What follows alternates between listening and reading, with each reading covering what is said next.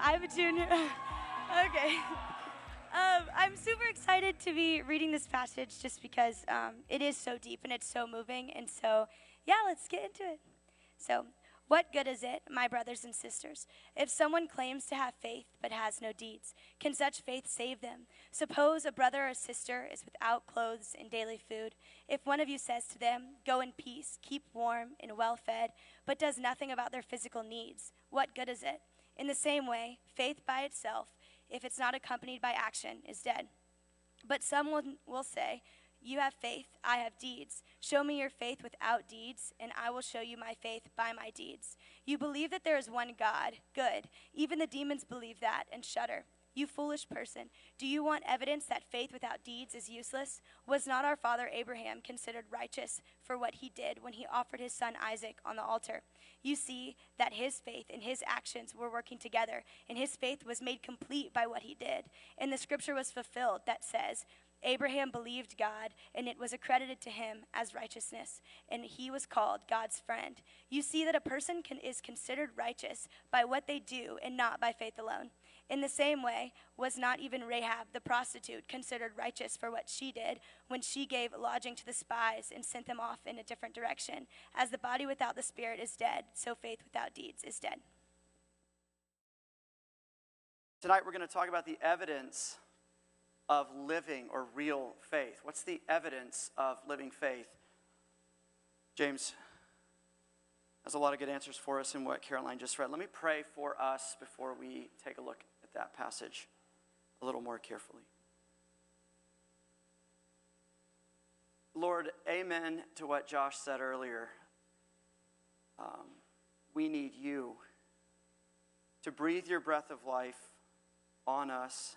We need you to use your word to both author faith in us and to perfect the faith that's in us. It is supernatural. It's not of us.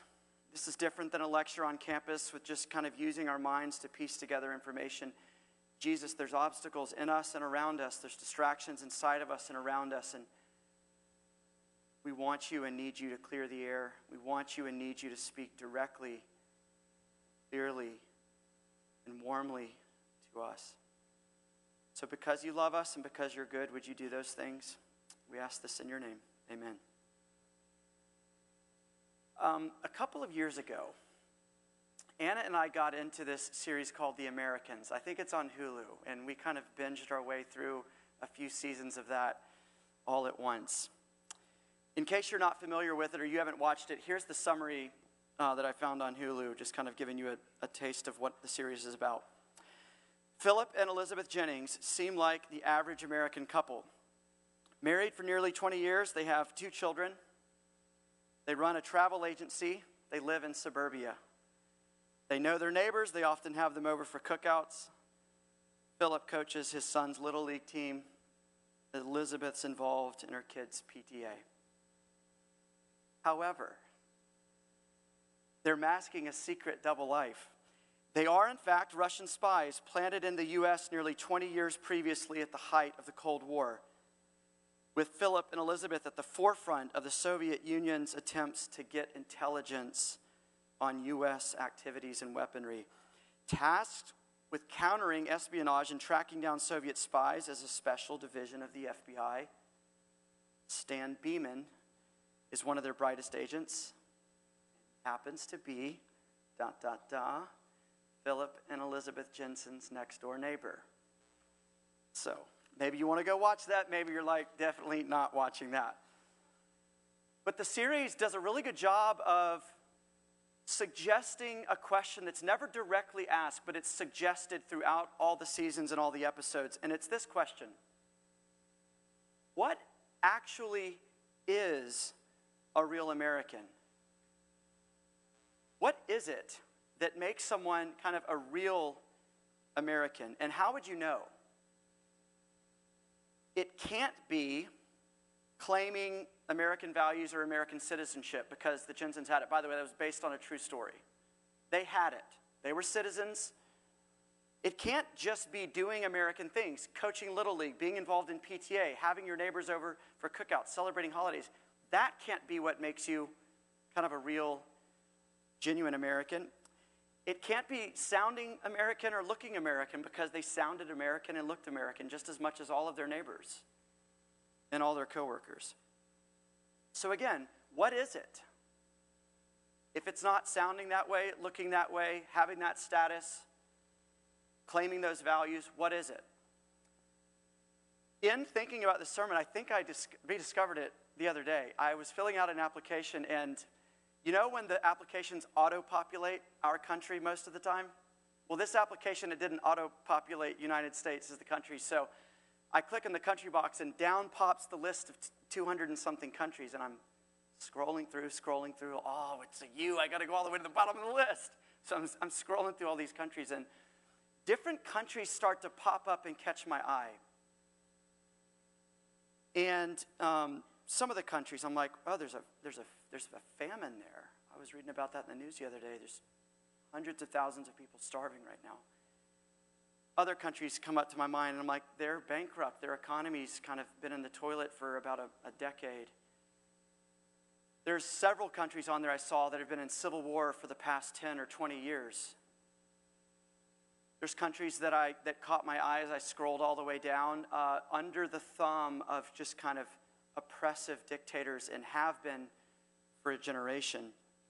And I had this little moment. It was just this little thought popped up in my head as I'm finally getting to United States of America. And I think, Lord, thank you that this is the country that I get to select,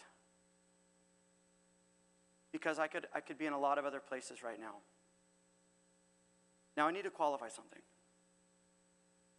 What I'm not saying is America's the best, and all these other countries aren't. And I'm not saying we don't have a list as long as my arm of very severe and critical problems that we got to work through. What I'm saying is, and what I'm pointing out, is this organic, natural, genuine moment of appreciation for, with warts and all, my country. The ability for us to gather together, to be able to say what we want to say and not be arrested for it. Worship Jesus and not be thrown in jail for it. Be able to make a living, be able to have upward mobility, all these kind of things. There was this organic little moment of love for my country, even as I see all of its faults. And that is what Philip and Elizabeth Jensen lacked. This deep-hearted, genuine, unscripted appreciation and love for their country. That's what was different.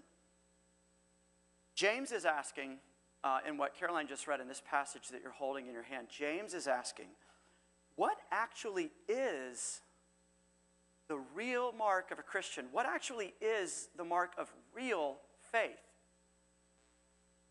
Because, similarly, James is saying it's possible, like those Russian spies, to be fully assimilated into Christian culture, into church culture, into RUF culture.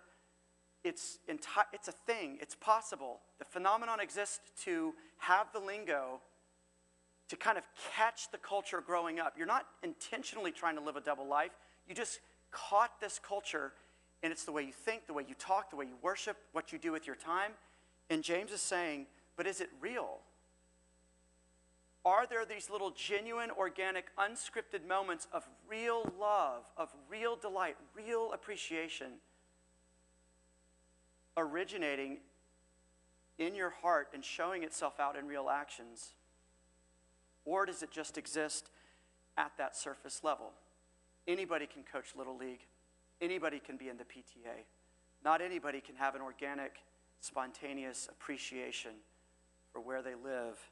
Not anybody can have that organic, spontaneous love for the Lord and love for neighbor. Not a scripted love, but an improv kind of love.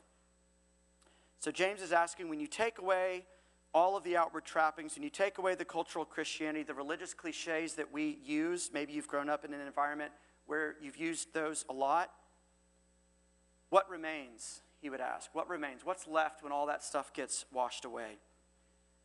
His answer is pretty clear, right? It's almost like jarringly clear, too clear in the passage. His answer is the mark of a real faith, a living faith, is a genuine, heartfelt trust of God. And he would say that genuine, heartfelt trust of the Lord always shows up in real life.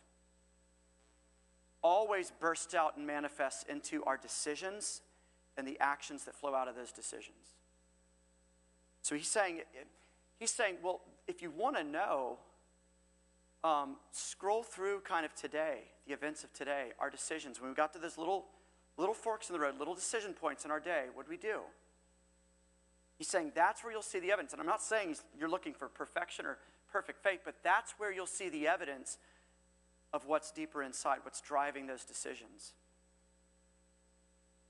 There's I guess I'm on an Alabama frame of mind since we were with them all weekend, but Nick Saban has this famous saying that I've heard him say in a lot of press conferences after games.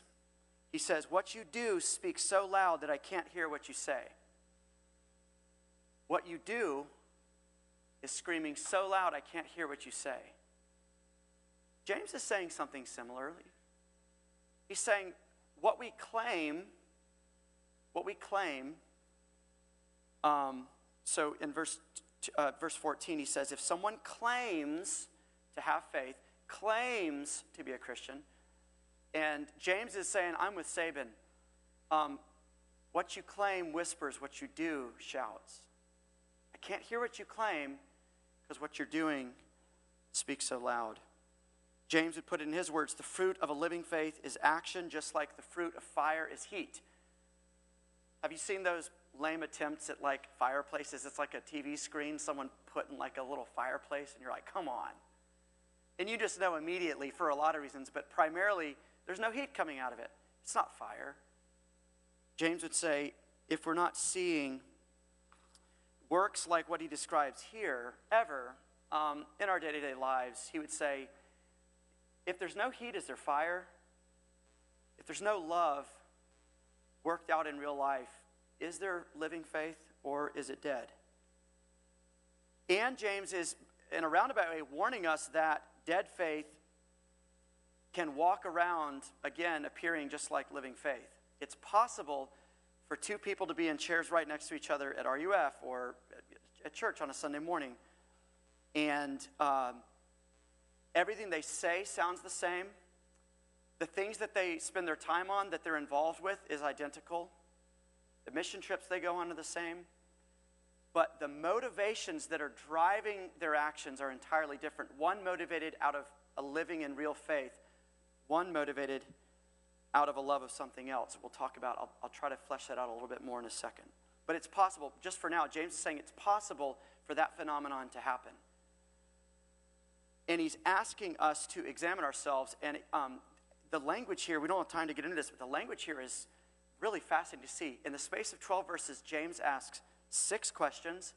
He gives us 2 case studies, 1 hypothetical, and 1 real-life situation that was going on in the people's lives he was writing to. I don't know how many more tools are in the toolbox to get the audience's attention. I assume he has his original audience's attention. Does he have yours? Does he have ours? And he wants to help. He wants to help. He's not coming, throwing a grenade and saying, see ya, and walking out the door. He wants to stay and help. With whatever conclusions you reach, I think, praise Jesus, what's inside of me is a living faith. Or whether you conclude, I don't know, or I don't think so. So before we get any more deeply into this, we've got a big question that we got to ask first before we look at what the evidence of a living faith is. It's a big question we got to ask about first. And I'll be a little brief here because this is actually picking up where we were a few weeks ago. But what's the source? What's the source of a living, real faith? What's the source of it? I mean, the source of my love for my country, I guess, is that I grew up here and, I guess I've thrived here, maybe. That's the source of it. What's the source of a real and living faith in our hearts? And how does it work? In chapter 1, verse 18, do you remember this? It was the week that he was talking about being doers of the word, not hearers only. He said this, out of his own desire, God brought us forth. So in other words, God birthed us by the word of truth, which is the gospel. That's a synonym for the gospel. That we should be the kind of first fruits of his creatures. Remember, we talked about you're the springtime in the world, that God is attracting the world to himself through. You're the springtime. You're the blossom. But let me unpack that verse real quick. He's saying, God, out of his own desire, out of his own delight, it pleased him to give birth. If you know Jesus, it pleased God to give birth to faith in you, that you could even see or want or know your need for Jesus. And he did it by his own power, too. God brought us forth. So we're not involved in the verbs in that sentence at all. We were the ones who were brought forth by another. God at his own desire, God by his own power, and God out of his own initiative. Out of his own initiative. And I guess I would say, too, for his own joy, because we are his first fruits among his creatures. And he gets joy of resurrecting dead people, dirty people, filthy people, and cleaning them and showing them off to the world and making them new. He gets joy from that. So, again, did you catch the relevant part of that verse, though, that he gave birth to us by means, by way of the word of truth, which is the gospel, which is this. We always want to define that term in case in your mind you think it means something else. The good news is what we mean by that, the good news. So hearing good news that contains this content, that Jesus' life was lived on your behalf, that his judgment and death was endured on your behalf, that his vindicating resurrection that proved him innocent, proved him righteous, was accomplished on your behalf, and that he now lives and intercedes on your behalf to finish renewing you. That's a lot of content. Those are specific things that God has said, this is the good news that I've accomplished through Jesus and offered freely to every nation, tongue, tribe, in every generation. That's the word of truth that God brings to our doorstep through a moment like this, or you reading your Bible, or you hearing something that gives birth to us. If you turned faith upside down, there'd be a little sticker on it that said, made in heaven. It is supernatural. God says repeatedly throughout his word, faith is a gift. Faith is the gift of God. It's to be received, not fabricated. You can't manufacture it, at least not saving faith, not living real faith. Jesus is the author of real faith, and he's the perfecter of real faith.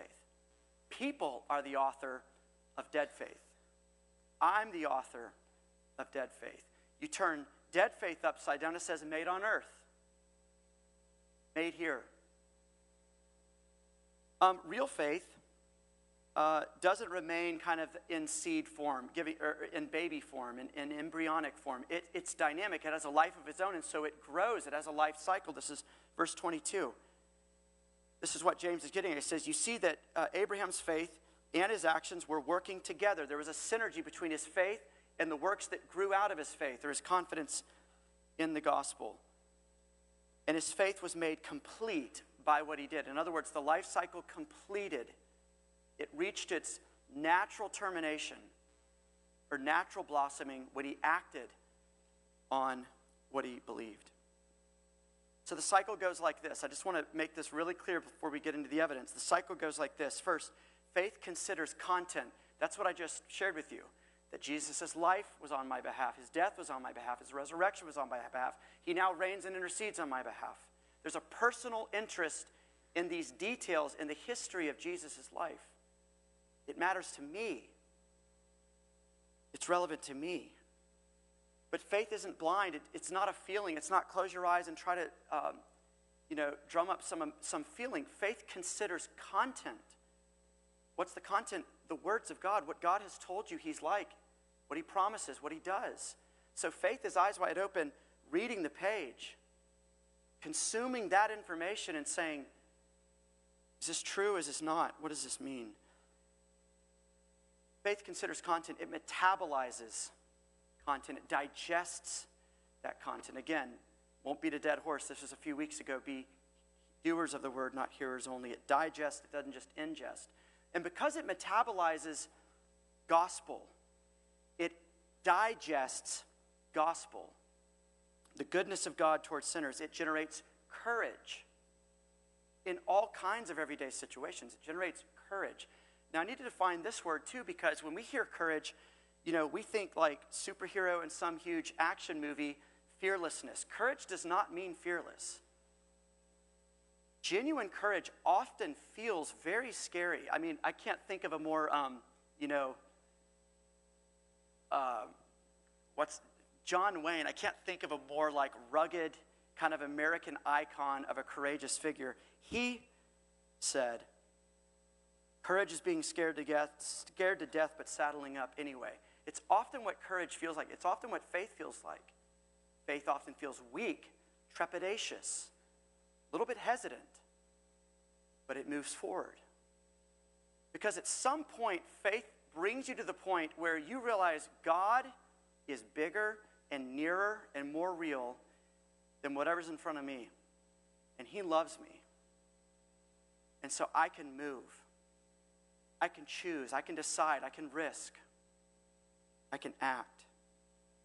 So faith considers content, faith generates courage, and faith acts because of that consideration and that courage that it brings.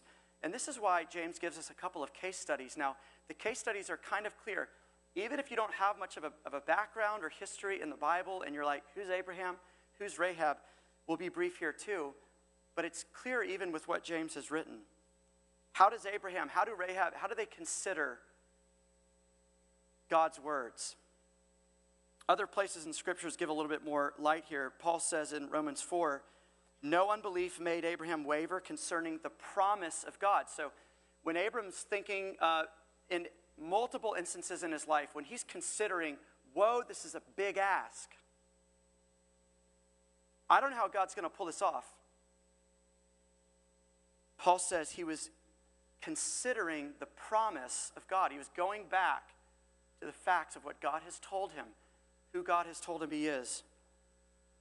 And it says there, he grew strong in his faith. See how it leads to that confidence? It generates that strength as he looks at God, not his circumstance, not himself. And it says, he was fully convinced, or grew fully convinced, that God was able to do what God had promised to do. Hear how outward-looking faith is? Faith isn't inward-looking. It collapses if it's inward-looking, because what courage exists in me? What ability do I have to do any of this? Faith looks outside of itself to this God. Same with Rahab. Not time to get into her story, but basically, she was not an Israelite, not one of God's people.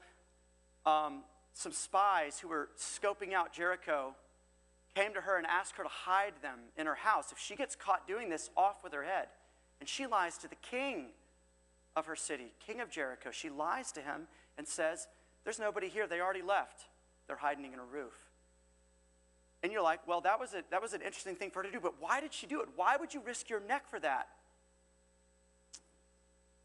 Joshua 2, where it's recounting the story, tells us, Rahab told these men, when my people heard of how the Lord your God dried up the water of the Red Sea for you when you came out of Egypt, our hearts melted. We feared him. Then she says, for the Lord your God is God in heaven above and the earth below. Rahab feared the Lord more than she feared the king of Jericho, and so she acted. See how the confidence grew? She acted. In a spontaneous moment. It's not scripted. It was improv. See how that's improv? It's organic. It comes out of her because she considered, who is this God? Confidence raises, and she acts. James is driving that point home continually. Real faith has a full life cycle. It's always dancing between considering what God has promised, going back to who he is. Forget not the benefits of the Lord, all that he's done for you. Be at rest once more in my soul. It considers who God is. It dances between that step and confidence in him and acting even against impossible odds sometimes, not because you're strong or you're somebody, but because he's somebody, and he's strong, and he's near, and he loves you, and he's for you. Dead faith, by contrast, dies early on in the life cycle. It miscarries. It never survives, never makes it to real consideration, never makes it to confidence rising, certainly never makes it to action. It mimics real faith. We've already established that, right? It can look just like real faith, maybe even inadvertently. But it's driven by other loves. Not driven or animated by a love and a trust in the Lord, but driven and animated by a love and a trust in some other thing. Listen to this. Let's look at James' real-life case study that was going on in the church or the people that he was writing to. Verse 15. It sounds like a hypothetical, but there's some clues in here that it's not. He says, suppose a brother or sister is without clothes and daily food. If one of you or one among you says to them, go in peace, keep warm and well fed, but does nothing about their physical needs, what good is it? In Hebrew, the phrase that's said here, go in peace, is shalom. It was a cliche that every Jew said to every other Jew. It was like, God bless you. God bless you. Be at peace. It was a cliche. Everybody said it to everybody else. And why would somebody say that? Why wouldn't someone just ignore it? It doesn't say that someone who was poor in that community came up to you and asked for clothing or food. It said, suppose there is someone in your community without clothes or daily food, and you go to them. So you're the one initiating action, and you say to them, hey, I'm going to pray for you. God bless you. I hope this all gets straightened out. Why would you go up to somebody and say that when they didn't even come up and ask you for it? I don't know, reputation. You want to be seen as a spiritual person. You don't want them to think that you're not a heartfelt, compassionate person. So you were like, hey, I'm really sorry for what you're going through. I'm going to pray for you. What you love is your reputation. It's not faith in the Lord that's driving that, or a sense of, man, God's loved me at my worst. I get the opportunity to go love other people at their worst. It's I don't want them to think poorly of me. I don't want my other friends to see me just pass them by. I need to be seen attempting to show compassion to this person. You see what I'm talking about? It's driven by idols. It's driven by something else other than the Lord, and it helps nobody. It's kind of like reading lines instead of improv, or memorized lines. Thinking really hard, like, what would the religious thing to do here be? What would the Christian thing to say here be?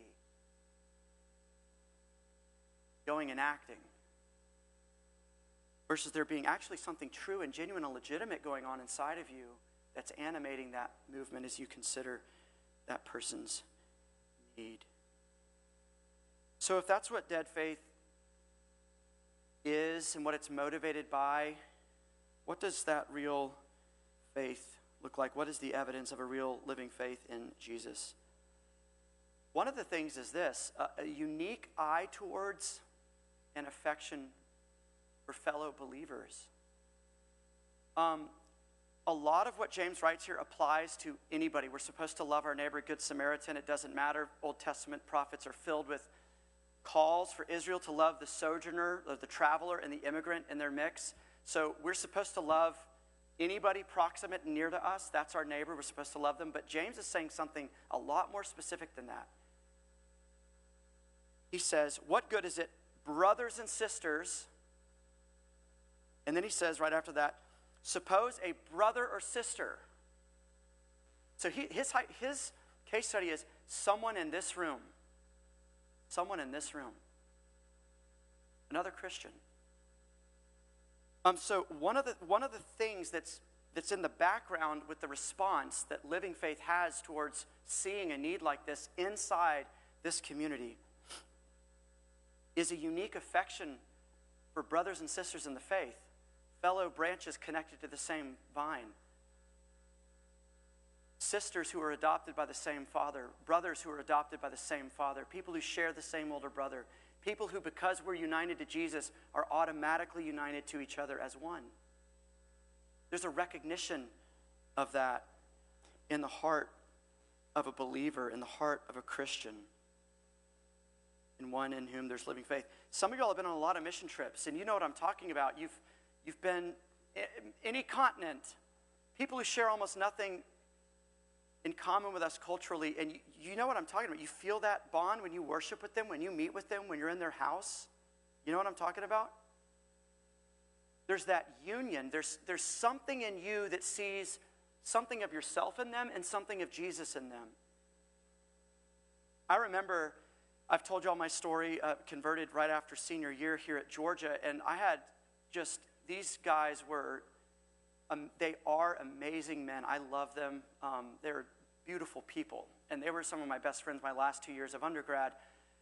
They're not believers. I was converted towards the end of college, and that's when I found out about RUF. It's when I started going to church here.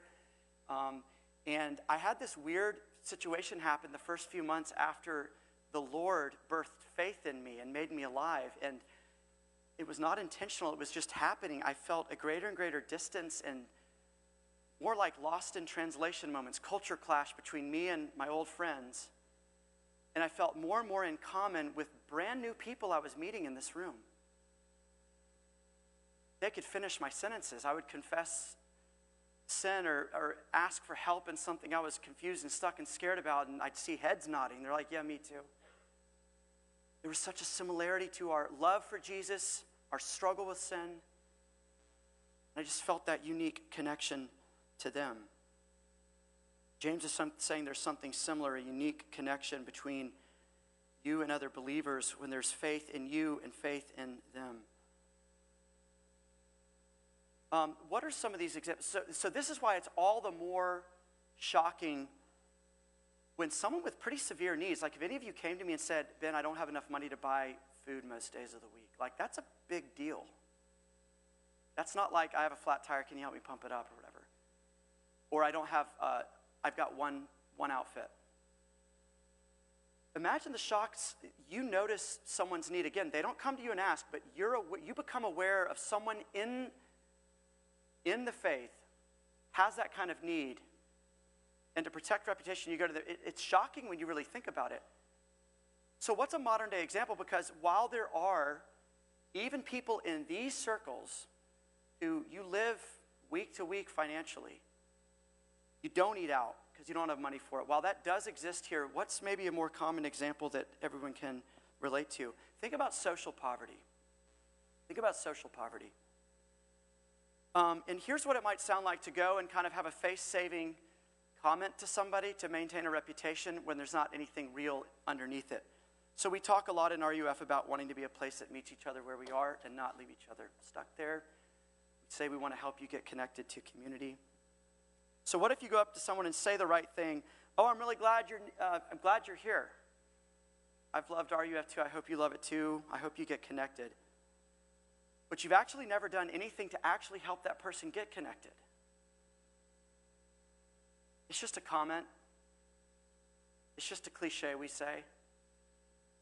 But for example, it's fresh on my mind because we just did comments. When you look back at the past 3 or 4 or 5 conferences you've gone to, nobody's ever been in your car except your tight little friend group. You're aware that there's some people deeply lonely here who are trying to get connected and can't. But you look back and you're like, I never think of them.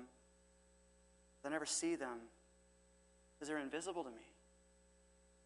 Well, then why did you go say, I hope you get connected. I'm really glad you're here.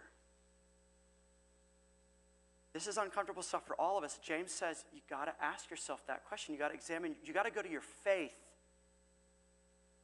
You got to go to your faith. You got to go to bare bones, down deep to bone and say, what's going on inside of me? How could I see another believer in that position and just have never more a thought of it? There are beautiful things I see out of y'all all the time, though. There's never been a conference that we've done since I've been here when one of you hasn't come to me anonymously and said, hey, my roommate, I know money's tight for him right now. Just forget this ever happened. Here's all the money for his retreat. Because he won't ask for a scholarship. Just call him and tell him someone covered the bill. Y'all have done that. Y'all are people who, at community group, when the week you go out to dinner, instead of having a meeting, You'll be like, well, I know this person's not going to come because the place we're going is too expensive. And you just Venmo money before. Y'all do that kind of stuff. Y'all, I've heard stories this week of piling people in your car who you knew didn't know anybody. You're out like, I got my boys, I'll hang out with them all weekend, but I'm driving this person up. That's living faith. Spontaneous, organic, generated from a love that you know God's loved you with, that filters out and flows out into the lives of other people. Look, friends, one thing that James is saying here is life in Jesus is kind of like a high tide that rushes into a harbor. High tide doesn't just raise your boat, it raises every boat around you. The love of Jesus unleashed in your life and in your heart that begins to radiate out of you, that is a high tide that raises not just your boat, but all the boats around you. James keeps asking this question, what good is it? What good is it? What good is it? What good is it? What good is your faith for anybody else? Who else benefits? Whose burdens are lighter because of your faith in Jesus? His life inside of you. Who's a little bit more curious about God because of what's going on inside of you and what comes out? Whose ship is rising slowly? Whose needs are met because you're in their life? Life with Jesus is high tide that doesn't just raise your boat. It's not another piece of the self-improvement plan. I do my run every day. I eat well every day. I do my mindfulness in the app every day. I come to RUF. But who benefits other than you or me? James is envisioning the kind of faith that a Christian has where the community benefits. Here's where we need to end. And we're going to have to find some other way to talk about this stuff with the demons because, man, so many thoughts about that. We're just going to have to set that aside. Maybe we'll come back to it in a week ahead. What do you do if you're examining yourself and you're like, oh, not even a question here. I lack. My faith is dead. I don't see much fruit at all when I look back. Remember, where is faith birthed? By the word of God. God gives faith. God births faith through his word. Even tonight, you're hearing his word. What are you going to do with it? You have decisions to make. What are you going to do with it? Will you agree with him? He's so safe to agree with and to confess and to say, Father, the game is up. You have outed me, and I'm so thankful because I know the reason you outed me is to bring me into the light, to bring me to yourself.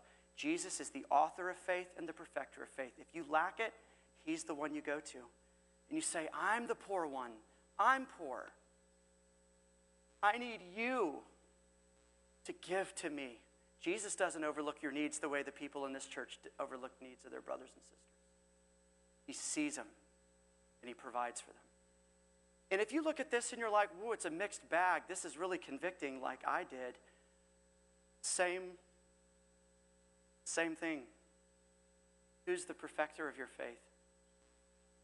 Who do we get to go to and agree with and say, Lord, there are other things animating my decisions in my life like reputation or social status or wanting people to see me a certain way. I say so many things, I don't even know why I say them.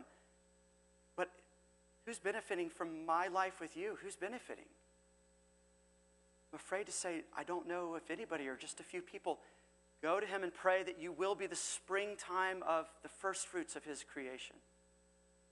He will do it, and he'll especially do it in a yielded, humble servant who admits that to him. Let's pray, friends. Father God, I've just made two really big asks. I've just told my friends and myself to do impossible things. I've just called them to come to you, to see you, to love you, to hear your word. And every single one of those things will require your mercy and your gift. But you are merciful. You are a giver. So help us to treat you as God. Help us to ask of you as God. Help us to expect you to be God. Even as it relates to what we've heard tonight, we pray this in your name.